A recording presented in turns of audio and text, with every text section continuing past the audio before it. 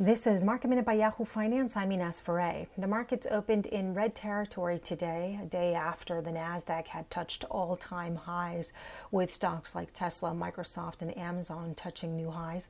SiriusXM is reportedly nearing a deal to buy Stitcher Podcasting from EW Scripps. The Wall Street Journal says a deal could be valued at $300 million.